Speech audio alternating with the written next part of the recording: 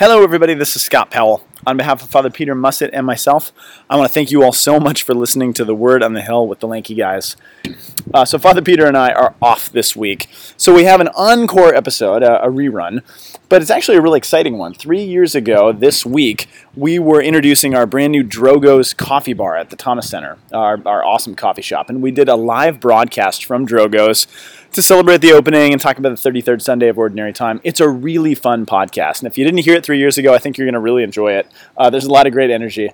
But I'm partially really excited about that because on Giving Tuesday, so the Tuesday after Thanksgiving, we're going to be doing another live episode. We're going to broadcast it on Facebook Live. So if you find the Thomas Center or look for Buffalo Catholic on Facebook, we're going to be doing a live episode, again from Drogo's, and we're going to be trying to raise $21,000 in 21 hours for the Thomas Center ministry to try to bring Jesus Christ and his church to the University of Colorado and Boulder and even beyond. So check us out on Facebook. We're calling it the Luke 21 Challenge. The gospel that week is from Luke chapter 21. So we're raising $21,000 in honor of our good old pal Luke. It's going to be a lot of fun. So find us on Facebook. Keep your eyes out for more information on that. It's going to be Tuesday morning right after Thanksgiving. We'll be sending out more info though. So we will see you then. And until then, please enjoy this awesome, aged beautifully like a fine piece of cheese episode of The Word on the Hill with the Lanky Guys. Thanks, you guys. See you soon. You're drowned by my perfect fire. That'd be awesome. So I'm going to count it down in 3, 2, 1.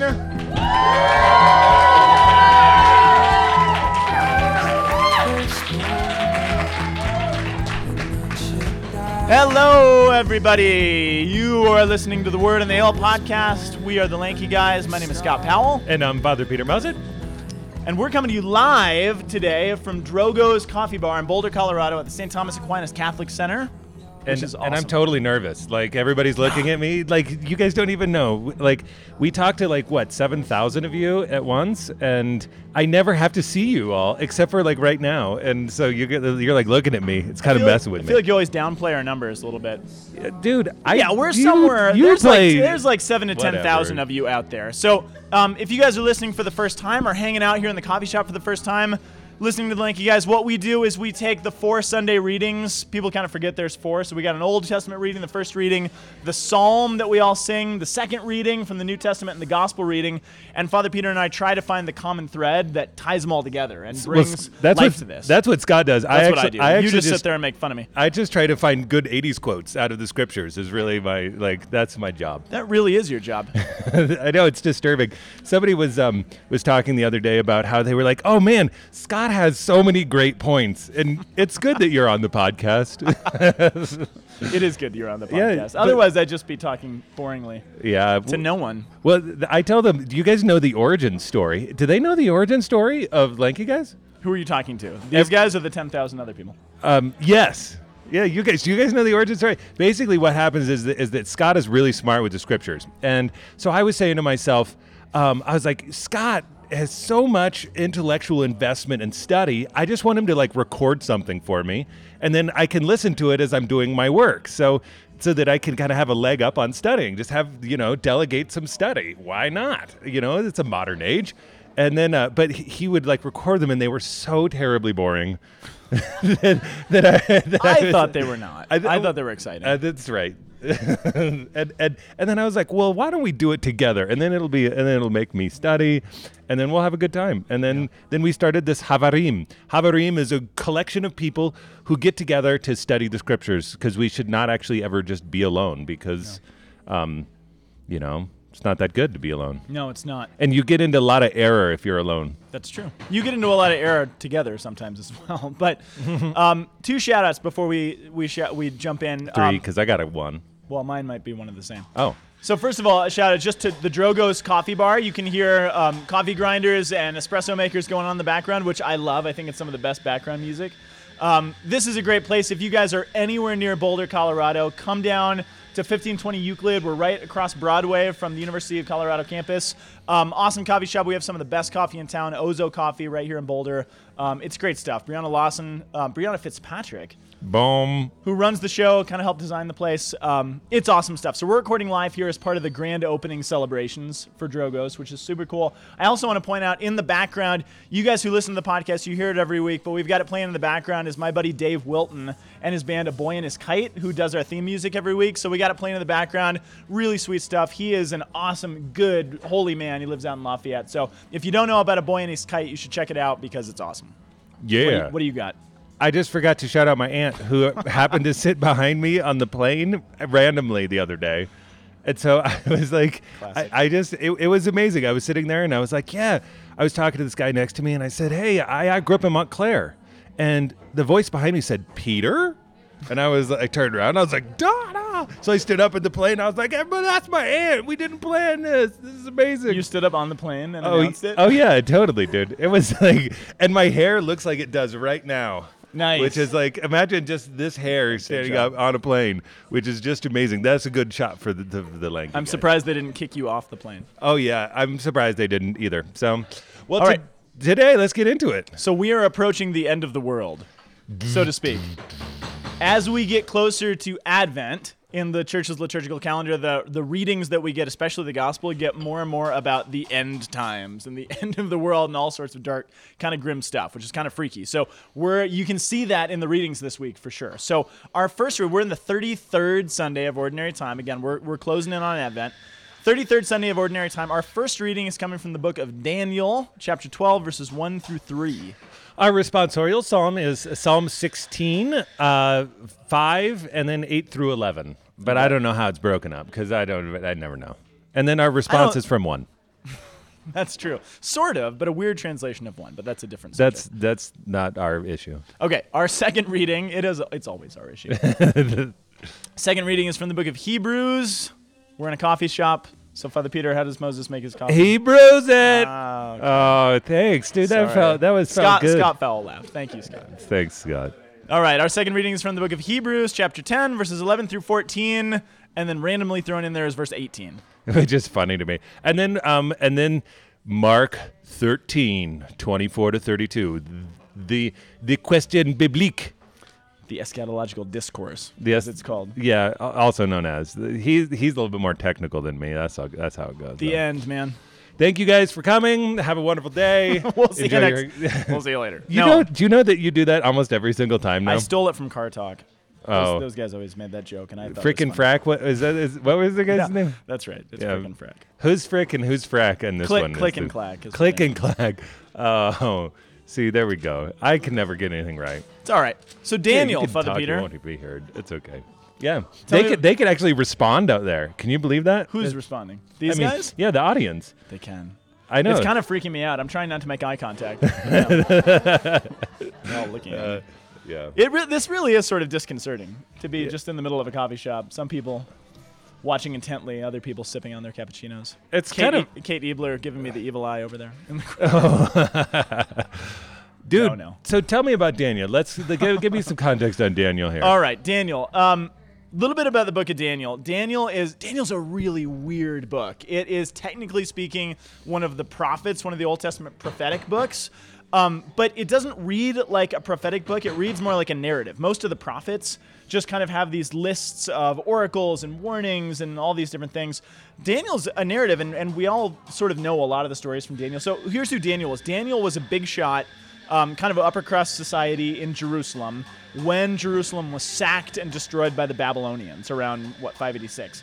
So in what we call the exile. So Jerusalem is destroyed, and Babylon's immigration policy was they just took the people who they wanted and put them in jobs in Babylon, and then they killed everybody else. So Daniel they liked. Which is good imperialism, really.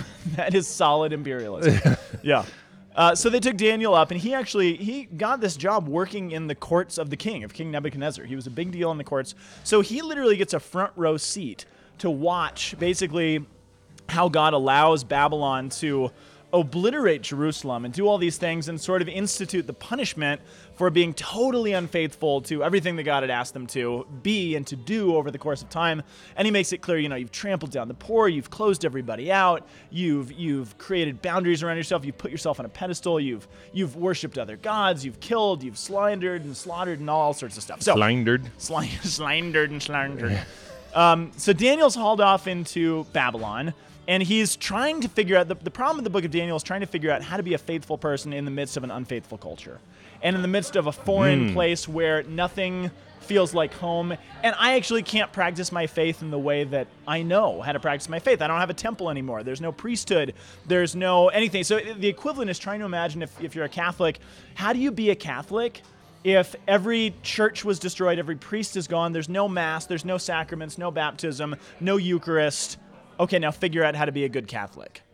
That's the challenge. And you're like, what do I do? The word of the Lord. And he would, Thanks be to God. That's I love that. But yeah, but how do you do that? Well, he would literally sit in the castle or whatever they had up in Babylon, and he would point his body toward where Jerusalem and the temple used to be at the time when they used to offer sacrifices, and he would pray. And he'd be like, it used to be there. I'm going to offer my prayer in that direction.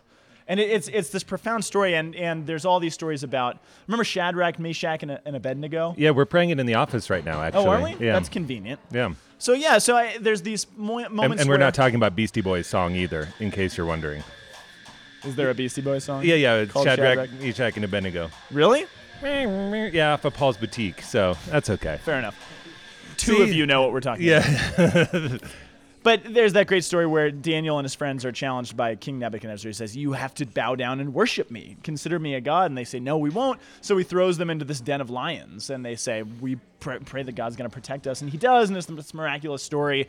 And then just after being thrown in a pit of lions and beasts, Daniel has this weird dream that night about a bunch of beasts coming out of the sea, which is not coincidental if you just came out of a pen with lions. Yeah. So he has these series of dreams in Daniel, which are really fascinating about all of these different beasts or statues that kind of come up out of the sea that represent these foreign nations that are going to rule the world, oppress the people of God until the time that the Messiah comes. And he basically gives you this very specific historical outline of all of the nations that are going to basically be the rulers of the earth, the superpowers, from Babylon to Persia to Assyria to Greece to Rome, up until the time that the Messiah actually comes. And he gives us a roadmap. The book of Daniel, the reason it's so profoundly important for Christians is that it gives us an explicit roadmap of what to look for if you're expecting the Messiah to come. Which is why when Jesus we don't want to get into this, but there's even a timeline. He gives you the exact frame of years, 490 years plus 70 years of when you should be expecting this, which is why when Jesus actually shows up, I mean, if you know the history, there are literally hundreds of people claiming to be Messiah when Jesus is around. The generation before that, nobody was claiming to be Messiah. Generations after that, nobody's claiming to be Messiah because everybody knew when he was going to show up based on Daniel's prophecies. Yeah, and Daniel, he was kind of the Michael Crichton of the age. Like, he was just everybody. I mean, there's tons of copies of the book of Daniel all over the place, and so essentially, kind of what you're saying. I think you're dating yourself. I think I am too. And but what essentially you're saying is that Daniel gave a kind of clear map of the spirit animals that we can expect that are going to lead up to the Messiah. Right. Yeah. Okay. I just wanted to make sure that that's what you were saying. Spirit animals. That's what we're doing. That's what we're dealing with. Oh, sorry. Spirit beasts. Spirit beasts. That's right. Let's get real accurate here. So none of that has to do with what we're talking about this week, but I wanted to set you up. That's what Daniel's doing. This is our context. So after he gives these really specific prophecies about, okay, this is what's going to happen historically, then he points to the end, this sort of generic, blurry, then after that, here's what's going to happen, the quote-unquote end times, which are very obscure and sort of hard to... It's I guess a mutual professor of ours, Dr. Tim Gray, always described it as a wet bar of soap.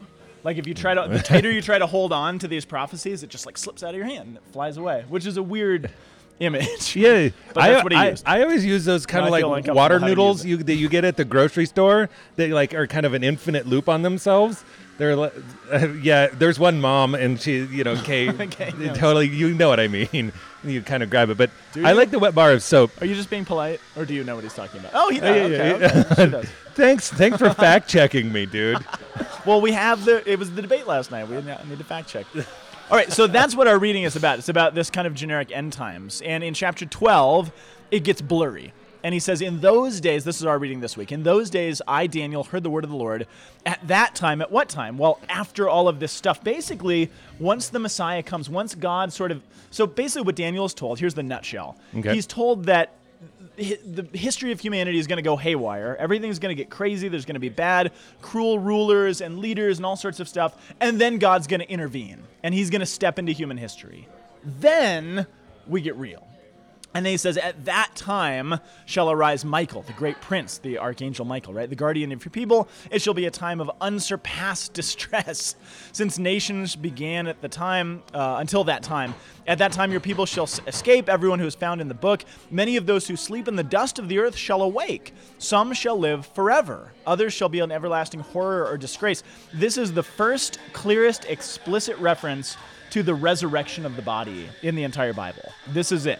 At that time, in the quote-unquote end times, after the Messiah comes, when the world starts to fall apart in a real way, those who have died are actually going to rise. Which the good and the bad. Which is interesting because in the first verse, it says that the people shall be delivered, or they shall be. How does the NSV? It says that they shall escape. So, yeah. But it's actually, the Greek word is hyposthetai, which means to be raised up. So you actually have a dual reference, but none of the translators seems to be willing to actually take that literal term. I know. Oh, that's cool. I didn't across the board. See that. So hypostheso, you'll be delivered. You'll actually be raised up, and then they're like saying, no, this is explicit of the body. Interesting. So I think that it's actually compound. Well, do you want to hear what's even cooler than that? No. I think. So how do we know when this is all going to take place? How do we know when to be looking for this? Well, what Daniel is told right after they always end the passage too early. If you were just to read on one more verse in this passage, it ends in verse 3. If you read verse 4, what it says is, where to go?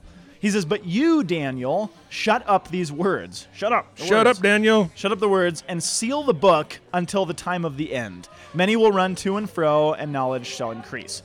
So in other words, here's these visions, here's all the stuff that's going to happen, but you know what? For now, close the book. Shut up the vision. Don't even worry about it. You'll know when the time has come. It's fascinating, and basically says, shut the book for now. That passage, that warning, that charge from God is reversed. Does anyone know where? Do you know where? Revelation? Yeah. Yeah, when the testifier, when the lamb is presented, right? Well, sort of. It's actually at the very end of the book of Revelation. You get the same imagery again. Oh. And at the end of Revelation, it's in chapter 22, the last chapter, in verse 10, it says, the angel said to John, do not seal up the words of this prophecy for this book, for now the time is near. Oh. So way back in Daniel, he's told, seal up all these prophecies. In the book of Revelation, the angel says, okay, it's time to open them up, because the time is here. Now, we talked about Revelation, I think, last week. Yeah. Revelation's about a lot of things. It is kind of about the end of time and what to look for in spiritual realities that are going on, outside of what we can see. But on a very real level, they're talking about what Jesus did on the cross. And when we look at this man hanging on a cross, on a spiritual level, there's this whole other reality with beasts and angels and archangels and fights and wars and all sorts of stuff. Yeah. So this image we get of Revelation saying, this is what's going on in the person of Jesus Christ and around him. At the end of the book, it says, open the book now. Let us know. The time has now arrived. Yeah. So in other words, this time that Daniel was talking about of people rising from the dead, guess what? It's here. On. How do we know? Because we were told to look at it, because Jesus rose from the dead. There's a body rising from the dead, right? Yeah. Jesus has risen. Well, not only just Jesus' body, we always seem to neglect the fact that when there's an earthquake, that a bunch of other people were raised up just like in blast zone. I'm pretty sure you just said whenever there's an earthquake.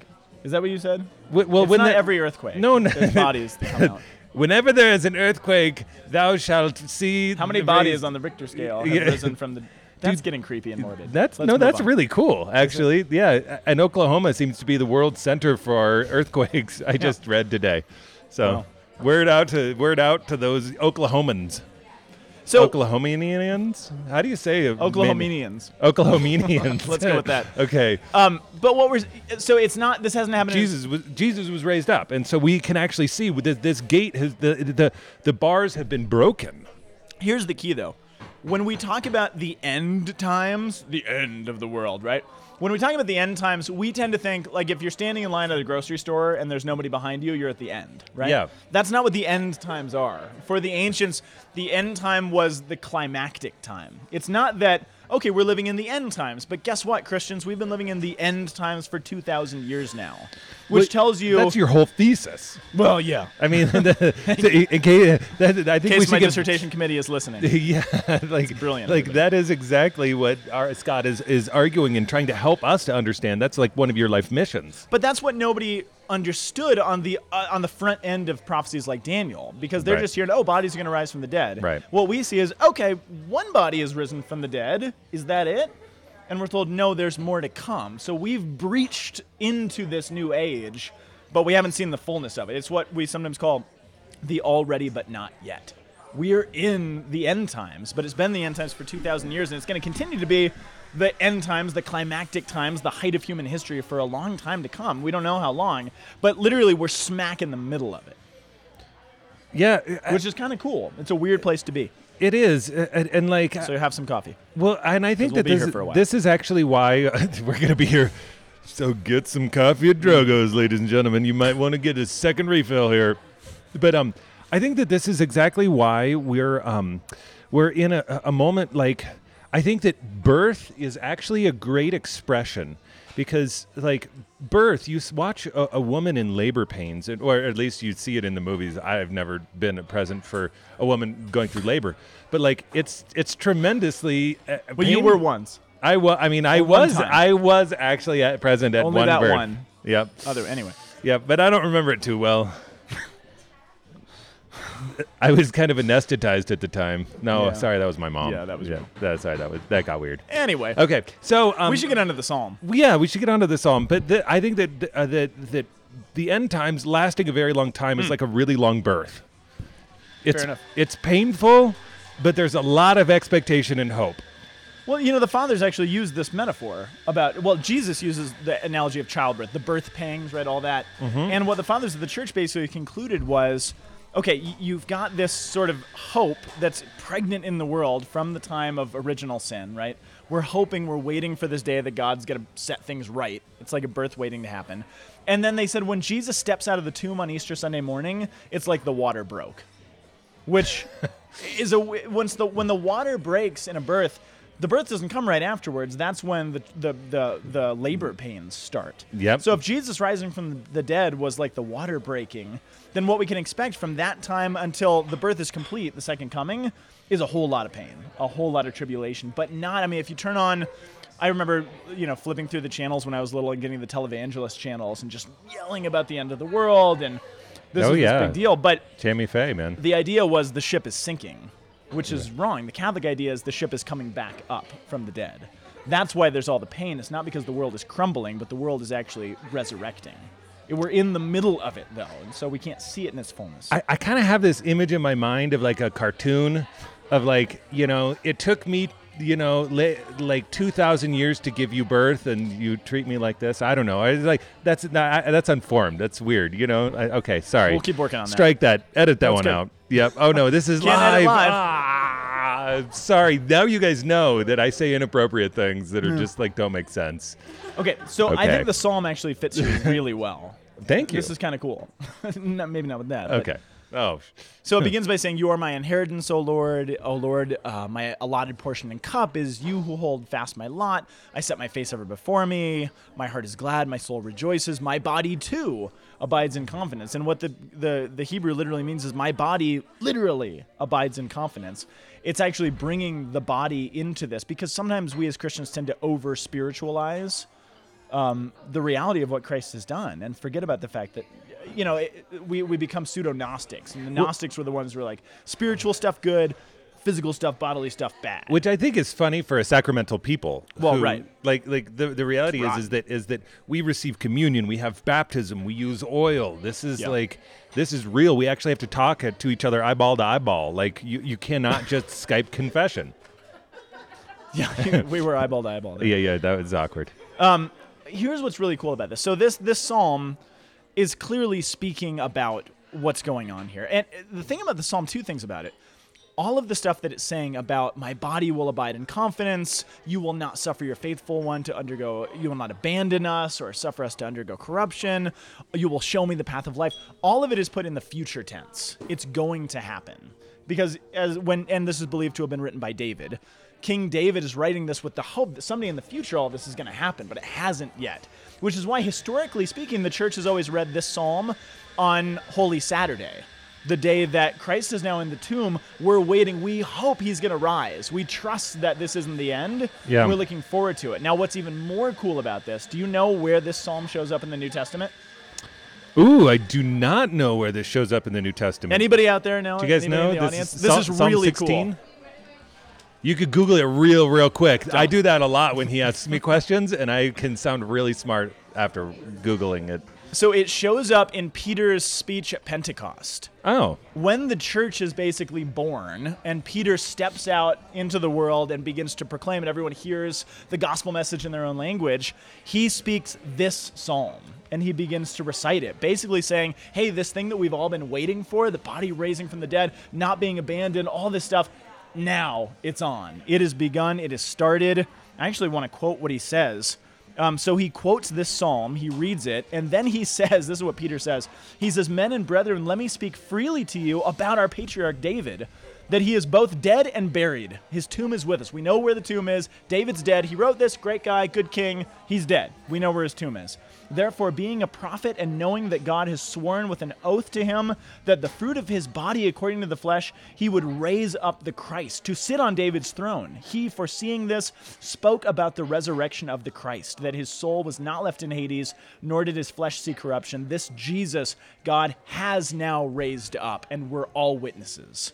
All the stuff that Daniel talked about, all the stuff that David wrote about in his Psalms, now is the moment Peter stands up and tells, 3,000 people standing there. He's like, now, it's been breached. It's begun. Now we can live it, which is cool. That's really it's a cool moment for the Psalm to show up. And I like the fact that we get to talk to at least 3 times what Peter got to on Pentecost. I mean, just right now. Boom.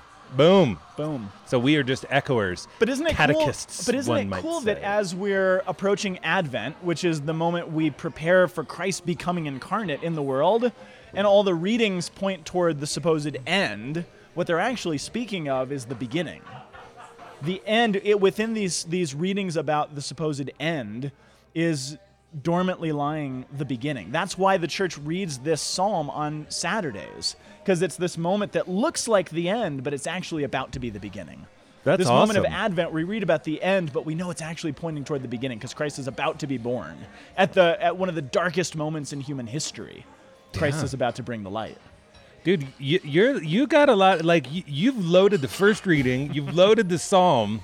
Let's get to Hebrews, because I'm really looking forward for this gun to go off, because you've got some ideas brewing something in there. I kind of said them all. No, it's good. There's more. I'll think of some more. Okay. Hebrews. No, we're just bringing it together. That's the whole thing. In case you're wondering, what we do is we bring it together. Or the Holy Spirit does, because we don't know how to bring it together quite yet. That's true. Well, Hebrews is cool. We've been chugging along through Hebrews. We've been in chapter 10 for the last couple weeks.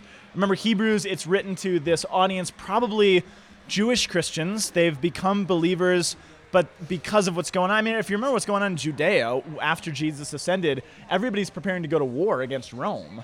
And all of the Jewish people who believe in Jesus, they know Jesus said pretty explicitly, hey, don't fight this war. When you see the war coming, run to the mountains, flee to the hills. And imagine being in that context when your whole family, your neighbors, your coworkers, your friends, they're all getting ready to fight for the name of God and his holy city. And you're like, I'm going to be out of here, though. When you guys start, I'm going to go to the mountains to my house. It'd be like you're in the book The Stand, and you were in Boulder, and everything is starting to come at you, and all the good people are here, and then you're like, dude, I got to bail on Boulder. Man, that's exactly what I'm saying. This has already been happening. You know, like, there is a meditation for this. Stephen King, thank you. It's a stretch. Boulder was where all the good people went. There. Exactly. That was the light. That's exactly right. I mean, but like, that's what they are thinking. That's how they perceive themselves. They're saying, like, we're the good people, and you're like, what are you doing? We are the right, just ones, and you're bailing on us? You're part of the bad people. As a we're side gonna note, take a stand. As a side note, so you obviously know The Stand. Since I was little, the Eisenhower Tunnel has always horrified me because of reading the book The Stand when I was young. If you guys have read The Stand by Stephen King, Eisenhower Tunnel always horrifies me. Anyway, anyway. I'll let you figure out why. So this is what Hebrews. So Hebrews is basically making this case. Look, you can't throw in the towel. I know it's hard. I know there's a lot of pressure. I know everybody wants you to, and not to mention even with your family members, your coworkers probably think you're a chump for being ready to bail. On top of that, you're like, well, okay, the apostles say that Jesus is my high priest, but I don't know exactly where he is. He took off into heaven like a rocket, I guess, and there's Caiaphas is over there, and Jesus is the temple, but that's the temple. I mean, imagine if you're in the first days of the Christians. It's confusing to be a Christian 2,000 years later. Imagine being the first people to have to figure this stuff out. And you're like, what? I know. So, it's really intense. So he's writing this, literally he calls it a word of exhortation, the Hebrews, of saying, look, if you realized what you've entered into, if you really got that, you'd never throw in the towel. You'd never be willing to go back. And so he's in chapter 10, he's juxtaposing the priesthood. He's saying, here's what the Levitical priest can offer you. Fine. Here's what Jesus as high priest offers you. What is a priest? A priest is the intermediary between God and humans. Jesus is God and human. There's no better high priest. And in our reading this week, he says, okay, here's another aspect. Every priest stands daily at his ministry. He offers sacrifices, frequently those sacrifices that can never take away sins. But this one offered one sacrifice for sins and took his seat forever at the right hand of God, and now he waits until his enemies are made his footstool. Talks about sacrifices. So if you're a first century Jew, you know that all the priests every day go into the temple. They sorry for those of you who are eating, but I mean they're slaughtering cows, they're slaughtering goats, they're cutting off heads. It's just a bloodbath. It's a bloodbath, and there's roasting, and it's like a butchery and a roastery and all this stuff, and the stuff's getting burnt. Maybe you shouldn't use the roastery in the new coffee shop. No, we do not include sacrifices in the coffee. But and here's where Hebrews can sound misleading. It says they don't forgive sins. They don't take away sins. The Old Testament sacrifice, they do believe that they forgave sins. It was real. God commanded. I mean, God's not just making them go through the motions. It actually did something when the priest offered the sacrifice. What this means, though, is that it doesn't hold. It doesn't last. I mean, you can go and you can have a priest offer your animal in sacrifice, and you could be forgiven for whatever it is you've done, but it's not going to help you to not do that thing the next time. It's not going to give you the grace to actually be the people we're supposed to be. It can wipe some stuff off the books, fine. It's like a speeding ticket that the judge can take off, but it's not going to help you to not speed next time, right? And he's saying what this sacrifice of Jesus, it's not blood. The blood was once for all. It doesn't continue. We don't keep doing it again and again. It's one time, it's done, and it is eternal. And it will give you the power to actually be the people that Peter at Pentecost told you you're able to be now. That the Psalms have been pointing toward this capacity that Daniel has said, look at what you can be. And Hebrews is saying, now here's how. Here's the means. And one last thing. Yes, absolutely. The other juxtaposition that I think is cool, it talks about the priests standing to offer sacrifice. Jesus came and sat at the right hand of God. In the Jewish mind, that's significant. Priests standing, that's what you did when you were a priest offering sacrifice. That's how you minister. When does a priest sit? At the end of Mass. When it's done. It's complete. So here's the priest. They're standing. They're still doing stuff. They're rushing through. And here's Jesus. Now he's sitting. That implies it's done. It's complete. It's over. No more blood. No more animals. No more bloodbath. No more suffering.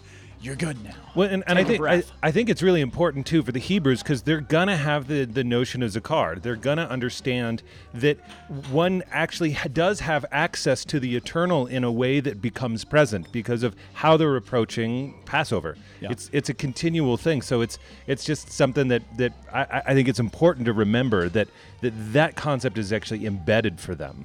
Oh, totally. Which gets us into the gospel. The gospel, which it starts off and it says, in those days after that tribulation. Yeah. And I don't know if you guys have the same experience with the word tribulation, but as soon as I hear tribulation, I don't know, it just has like all of these weird cultural connotations that like the tribulation is like the last throes, like what we've been talking about in this podcast, that it's all over. Like that basically the tribulation is basically when everything goes so chaotic that like the bombs are going off, take shelter because Jesus is coming. Like that's like basically like that's what the experience is culturally. Isn't that? I mean, sure. Do you have that idea in your mind? They're all nodding up there. Yeah, you're weird. Cool. I don't know.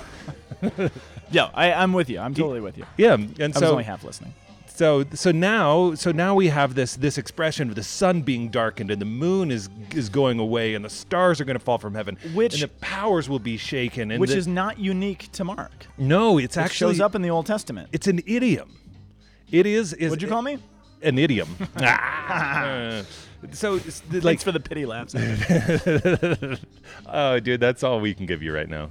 Oh, see how loud that made everybody laugh. It's an idiom. Tell us more about idioms, Father I love Peter. you. What is an idiom, Father Peter? An idiom. Well, this idiom it's a poetic way to say something that is a concept that everybody kind of generally understands. It's raining cats and dogs. It's raining cats and dogs.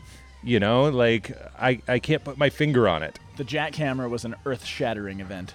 Earth-shattering. The invention of the jackhammer. The invention of the jackhammer. I misworded that. You know, or when my dog died, it was an earth-shattering event. Right.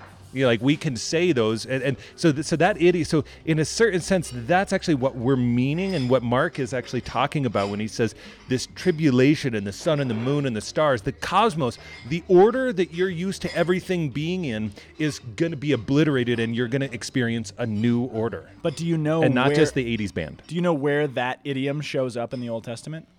To my knowledge, the idioms about the stars falling from the sky, the moon turning dark, all that kind of stuff, that specific idiom shows up at least 3 times in the Old Testament. Do you know what the context is? It's fascinating. I want to know. You're my contacts man.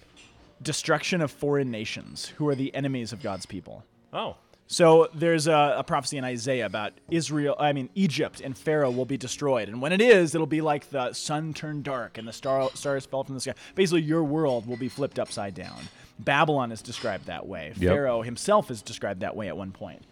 Who is Jesus talking about? Who is he speaking to? Israel and his own people. Now, some people made the mistake over the history of this being anti-Semitic. And Jesus hates the Jews. No, he doesn't. He is a Jew.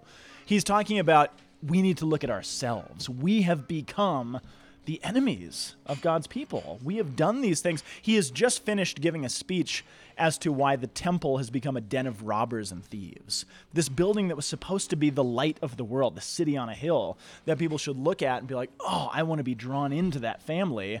They've put barbed wire fences around it, essentially. Well, and that's where, we were looking to last week with the 2 temple, the widow's mite. She's giving it to the temple. We're now experiencing, Jesus saying in the beginning of chapter 13, so we're in the 24th verse of 13.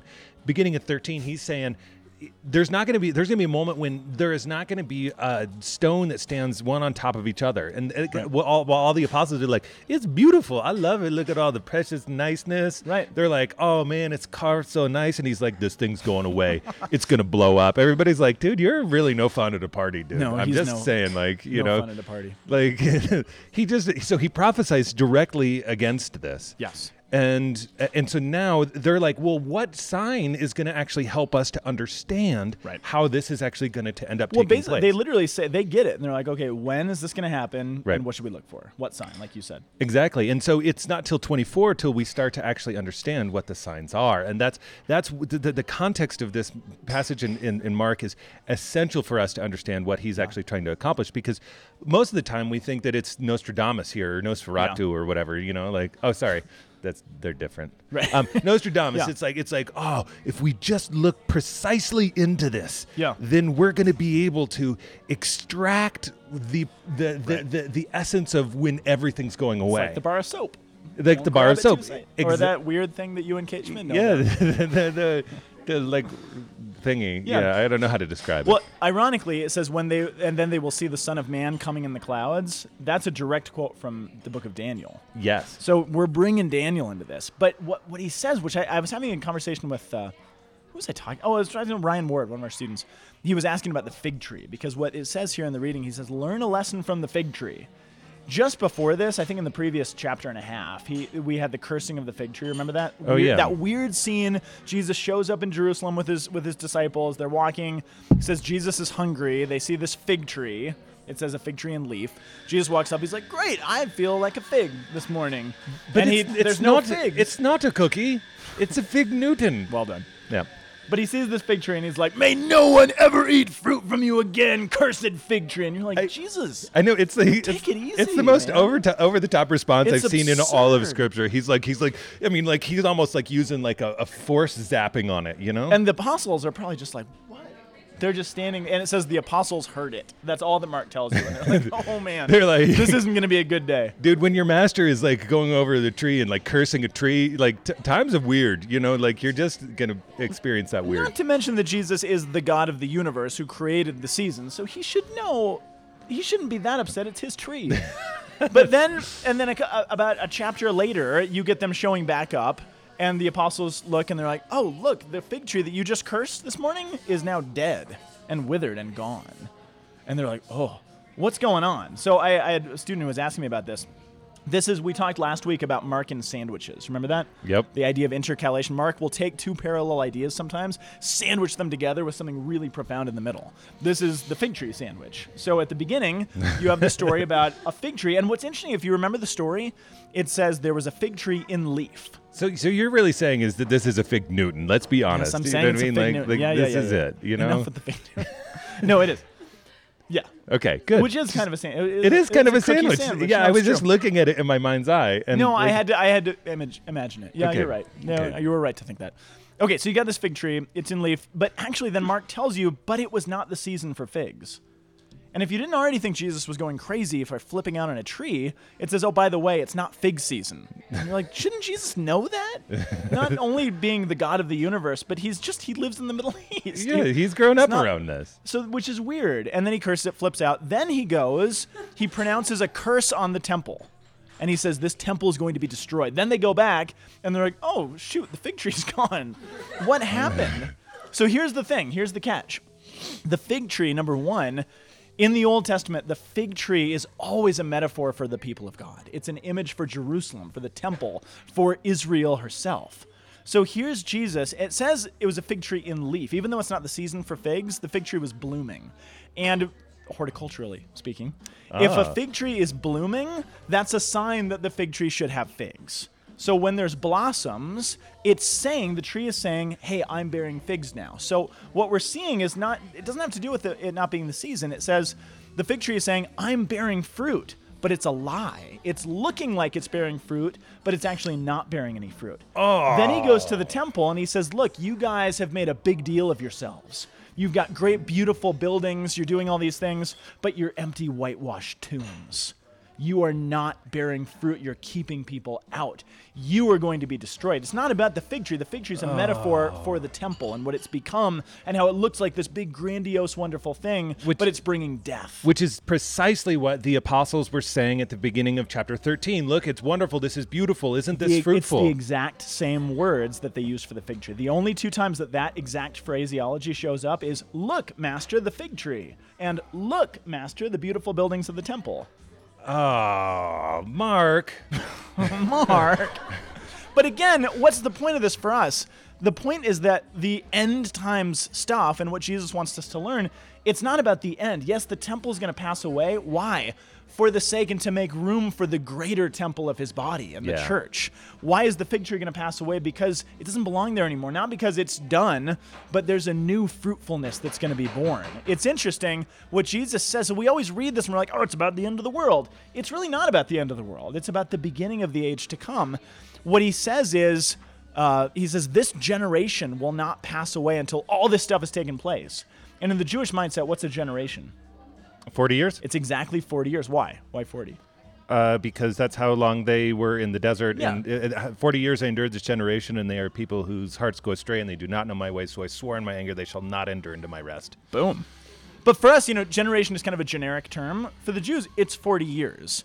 What year is it? About what year is it when this is taking place? About 30. It's about 33. 33. When is the temple destroyed? 70. How many years in between? 40. 40 years. I mean, he's literal about 40. 40. About what's going on, right? Later on, or maybe it's before this, and we talked about this a minute ago, this is what the Jewish Christians are dealing with.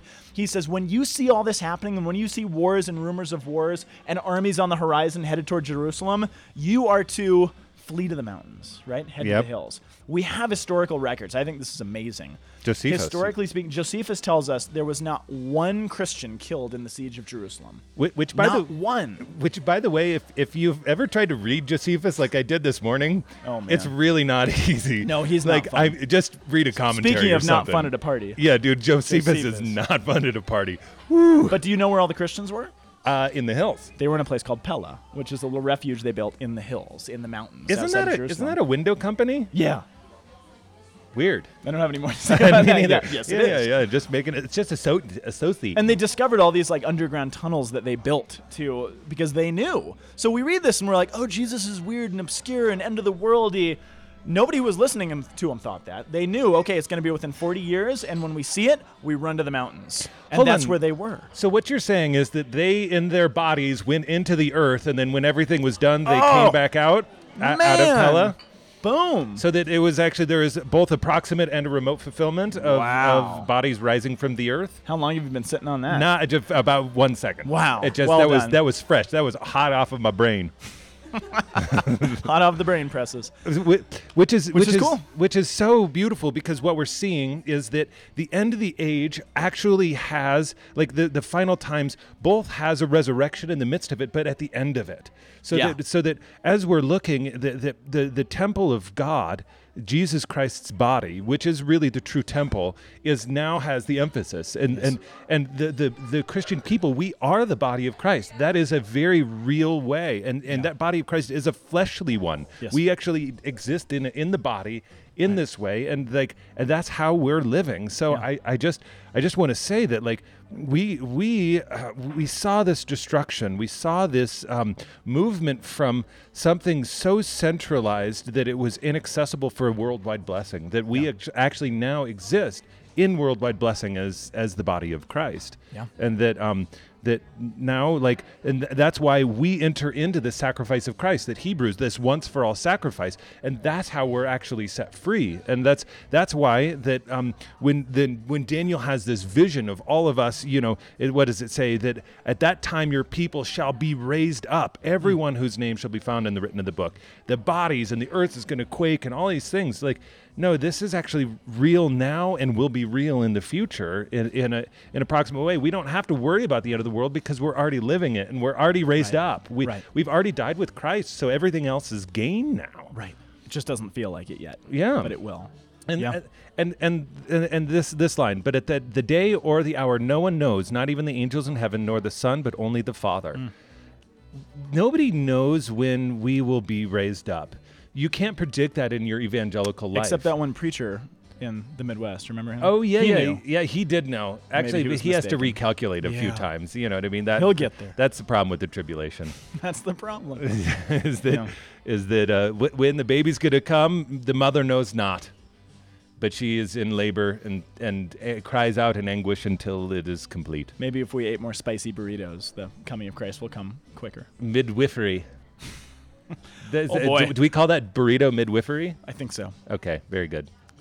Well, I don't know if we could cap anything better than that, I don't really. think so. The Sisters of Life said that they might show up, but they didn't. see they them didn't. wandering around out okay, there. very good. Yeah, so we do give a shout out to the Sisters of Life, who are awesome. Yeah, we made it to their table reading. We're actually monastic table reading, which is really kind of disturbing for my Horrifying. soul. So we're sorry, sisters. And I'm very happy at the same time too. That's kind of weird. This is a very contemporary age. So thank you guys. Thank you for being here with us. Thanks for listening, being so attentive during this, and for the other people who sat in here and did homework while they listened. Actually, they made Absolutely. me feel very good. I actually liked this it. is good. It relaxed me. We're doing you know? homework too. We're doing homework too. All right, we'll be back next week, everybody. Thank you all for being here, and we'll see you then. God bless you.